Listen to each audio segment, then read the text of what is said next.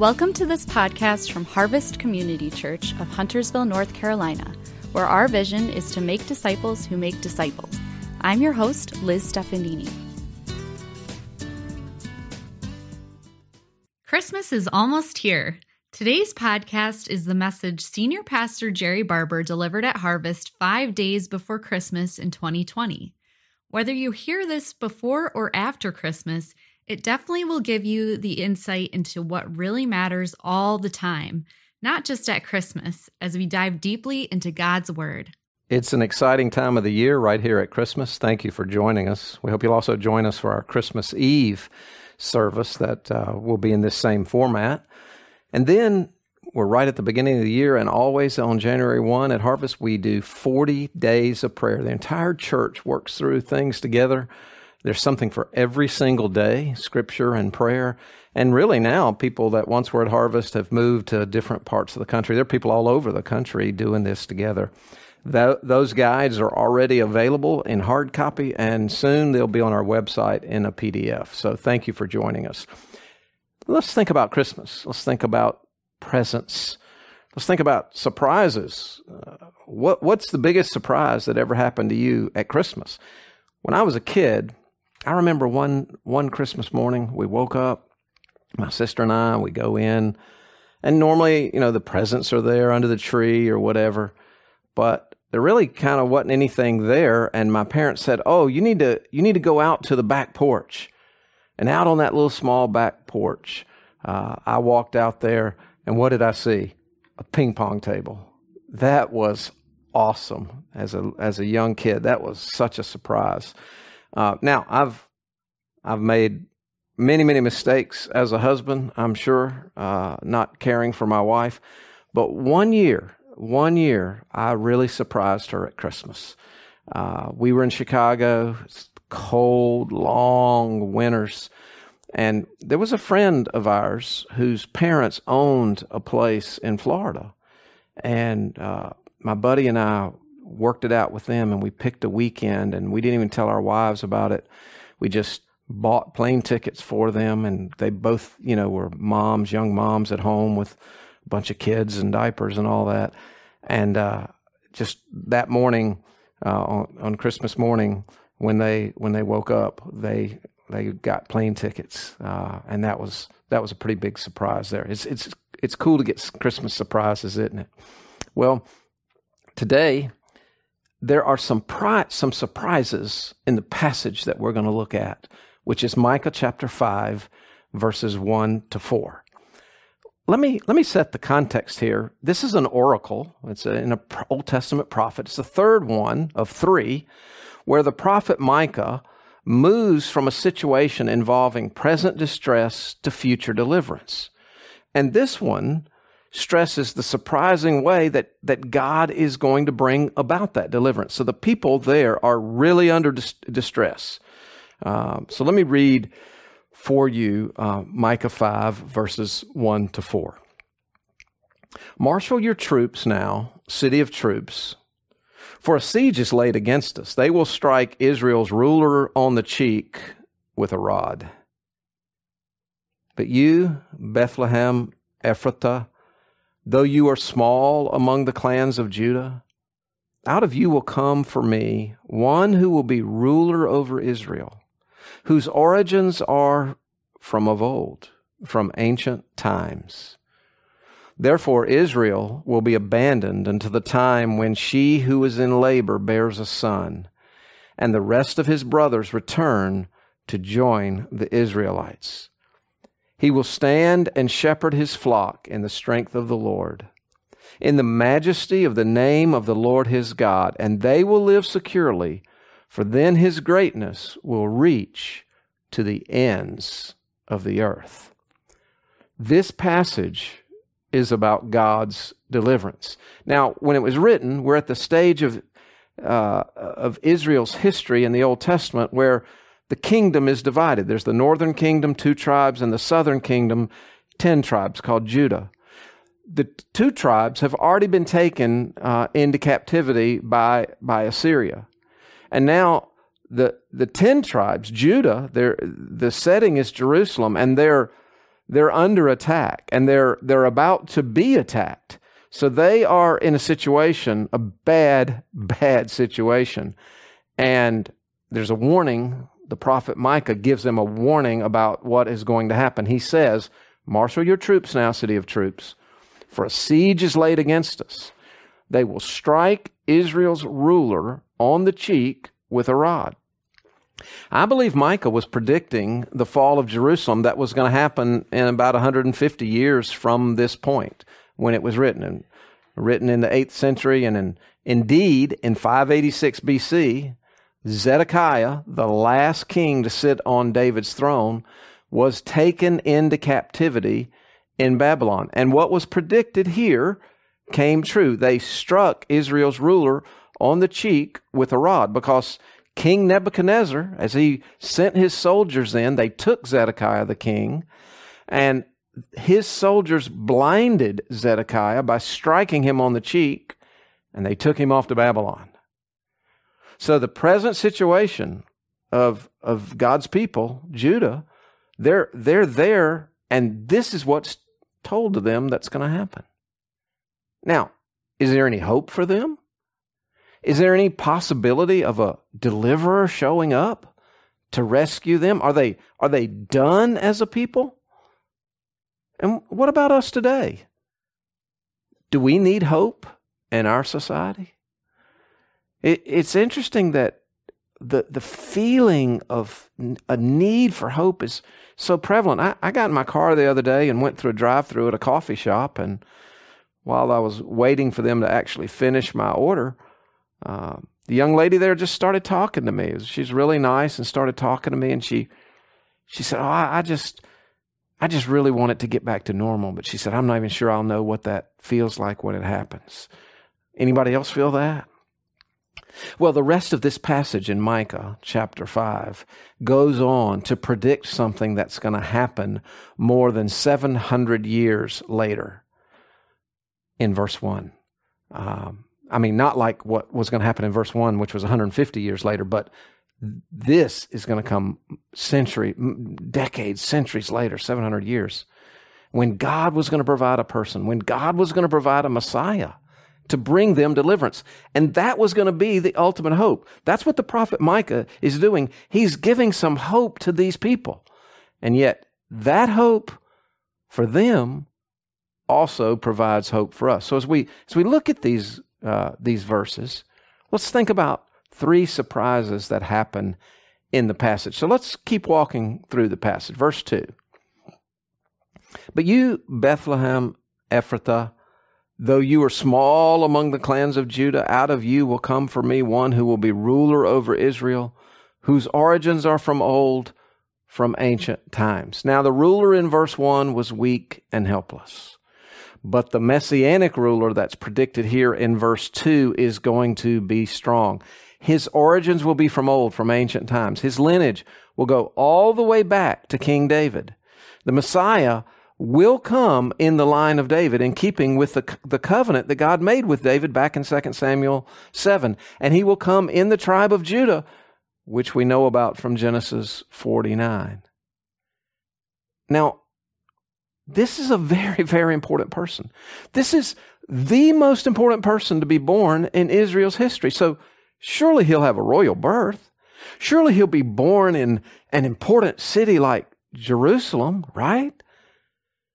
Well, the first surprise in this passage is that he's not going to be born in Jerusalem. He's going to be born in Bethlehem, in a little tiny place. Now, Jerusalem had amazing buildings and architecture. Bethlehem was just a little small town about 5 miles away from Jerusalem. It was small in size. It was small in significance. Now, Ephrathah was really just an older name for Bethlehem, or for the area that surrounded Bethlehem. In Joshua 15, Bethlehem was so small it wasn't even named among the more than 100 cities that were allotted to Judah.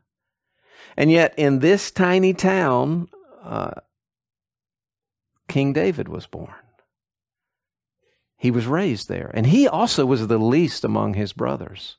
He had tended his father Jesse's sheep, before he was anointed by the priest Samuel to become the king of Israel. And yet, Bethlehem also will be the birthplace of the Son of God who's going to descend from David.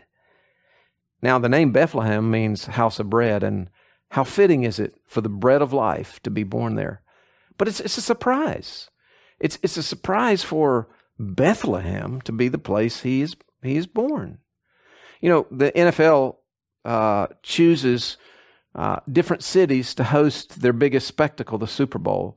And you think of large cities, you know, like LA or Miami.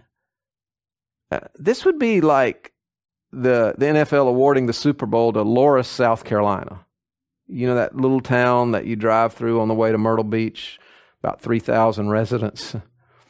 So the first surprise in this passage is God's perspective on humility and greatness. What humans think to be great isn't necessarily what God thinks is great. And how humans don't prize humility, typically God does. So we learn from the fact that he was born in just little Bethlehem. We learn about God's perspective on humility and greatness. Now, this is in keeping with God's ways. Political conventions, they may roll out their candidates with like pomp and circumstances, but God introduces his truly great one in very humble circumstances. Think about when his mother Mary was told that she was pregnant with Jesus and would be giving birth to him. She sang in Luke 1, "My soul glorifies the Lord, and my spirit rejoices in God my Savior, for he has been mindful of the humble state of his servant." And then in Luke 2, the passage that we looked at last Sunday at Harvest, thinking about his birth, it was just a humble environment. Jesus, the King of all kings, was born in a manger, an animal trough that they used to feed the animals. Rather than announcing this birth to kings and politicians, the angel in Luke 2 announced the birth to whom? Humble shepherds. In his book, Immeasurable, Skye Jethani compares two leaders in history. Leader A lifted an entire nation up in a time of despair. He mobilized his people against unimaginable odds with a clear vision and an inspiring passion. He launched a movement that has impacted literally everyone alive today. He set in motion an industrial and scientific revolution that produced the first computer, the first jet airplane, began human exploration of space, and unlocked the mystery of nuclear energy. Almost every aspect of the modern world, in one way or another, has been influenced by this man. And by the time he died at the age of 56, everybody on the planet knew his name. That's Leader A. Leader B lived during the same era. In fact, he died just 21 days before Leader A did. But his life was very different. At the height of his influence, he ran a school with just 100 students. He wrote a few books, but he was not widely regarded.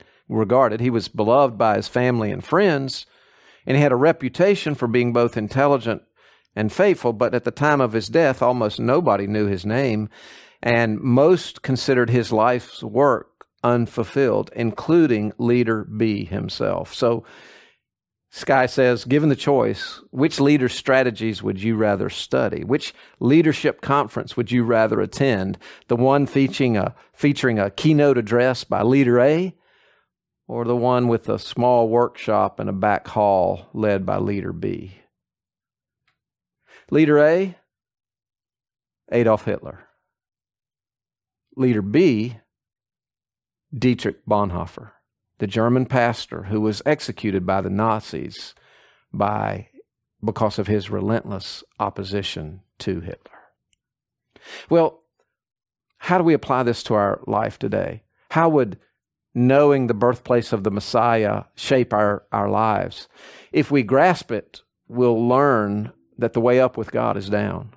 We see that God values humility and weakness. So let me encourage you in a couple of ways. Let me encourage you to trust God to do a great work through small things. Personally, some of you don't feel very important. Some of you probably feel small and insignificant. You're not wealthy. You don't come from a recognized family. You weren't born with a silver spoon in your mouth, and you wonder, can God meet my needs? Can God still use me? I'm not well known. I'm not extremely gifted, but can God use me? And I would encourage you, yes, trust Him to do a great work through you. That's what God does. And then God gets the credit and the glory. He takes weak, human, frail, humble people, and He uses them. And so for you, I encourage you to trust God. And I encourage you to do that for our church. At Harvest, we're not a mega church. We aren't known anywhere on the church map. Charlotte has tons of churches that are huge and are doing a lot of great things. But I believe if we are humble and if we're united before God and we get on our faces before God, and that's a big part of the 40 days of prayer coming up, is praying and seeking Him. And if we humbly say, God, would you use even us? I believe God can use our church in 2021. Let's trust Him to do that.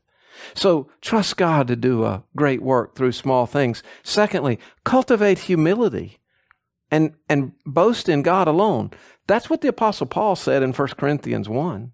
He said, God chose the foolish things of the world to shame the wise. God chose the weak things of the world to shame the strong, so that no one may boast before Him. As it is written, let the one who boasts boast in the Lord. That's God's perspective on humility and greatness. Well, let's go back to Micah 5. Let's keep walking through the passage, and we come to verse 3. After predicting that this Messiah was going to be born in Bethlehem, the prophet says, therefore, Israel will be abandoned until the time when she who is in labor bears a son, and the rest of his brothers return to join the Israelites. Now, in chapters 3 and 4, Micah had predicted that Israel would be destroyed because of its apostasy. Now, here in chapter 5, verse 3, it tells us how long that humiliation is going to last. It's going to last until a baby is born, until the time when she who is in labor bears a son. The punishment for Israel wasn't permanent, yet they are going to be handed over to their enemies until the ruler that was promised in verse 2 is born and begins his rule. Now, whenever we deal with Old Testament prophecy, we need to understand the nature of fulfillment. Fulfillment doesn't always happen immediately or all in one instance. There's what we know as progressive fulfillment. So something can be partially fulfilled in the near term, and then it can be fulfilled in a greater way in the long term, and even then sometimes there's even yet an ultimate fulfillment that's not going to happen until the very, very end.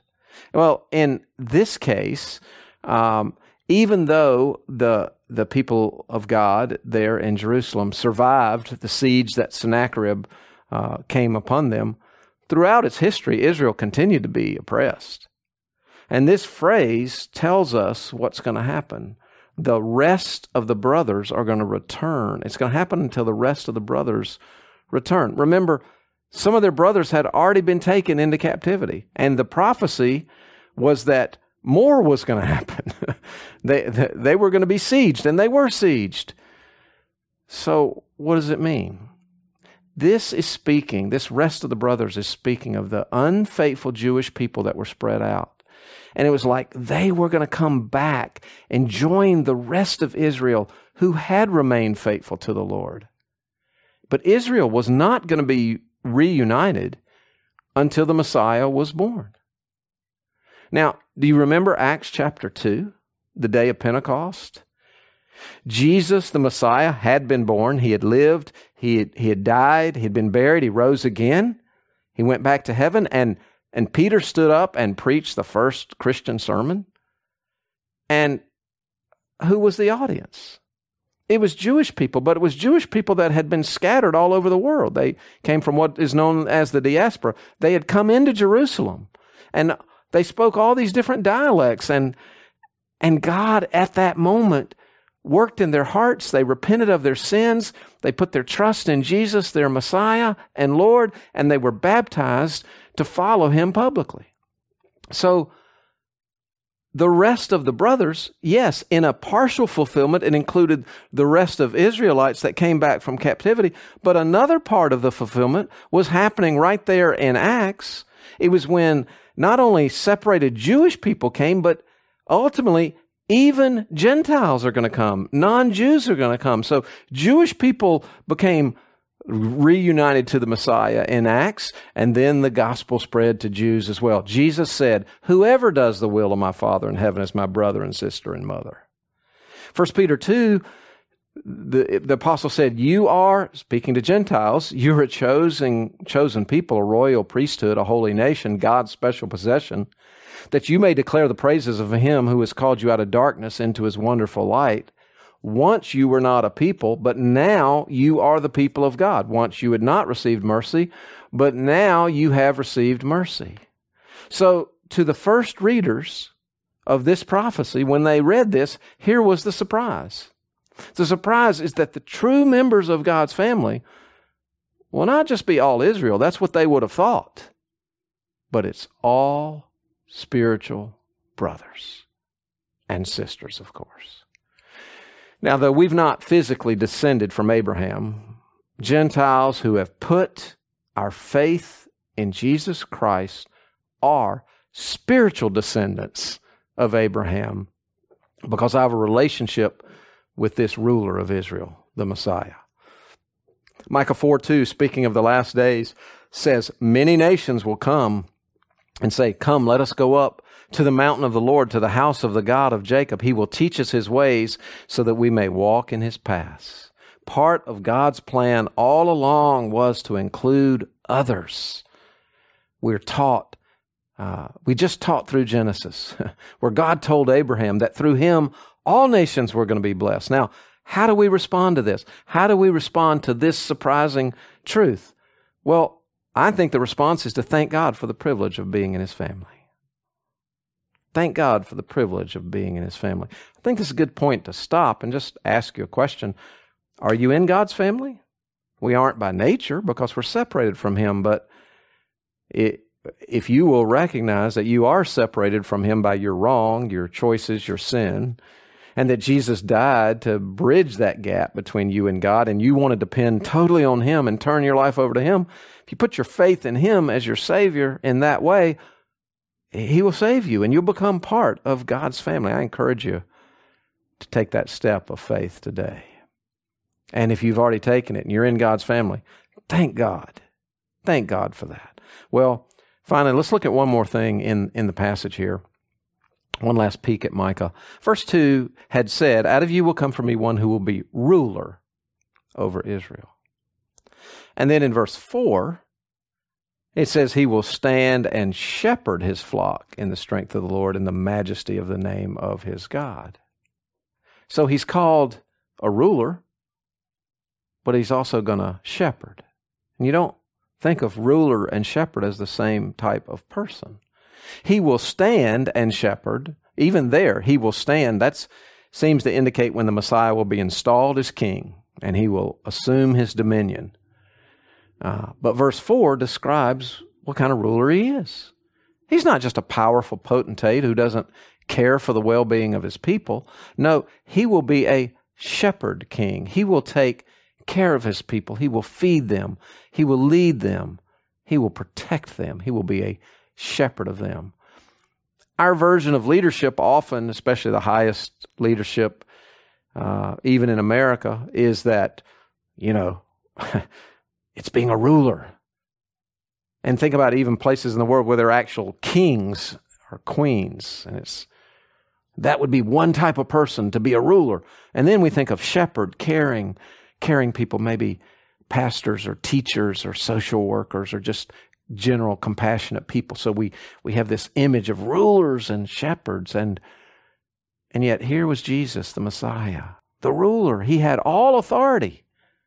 And yes, he's going to exercise that authority. One day, every knee is going to bow to him. But he doesn't rule heartlessly. Jesus said in John chapter 10, I am the good shepherd. The good shepherd lays down his life for his sheep.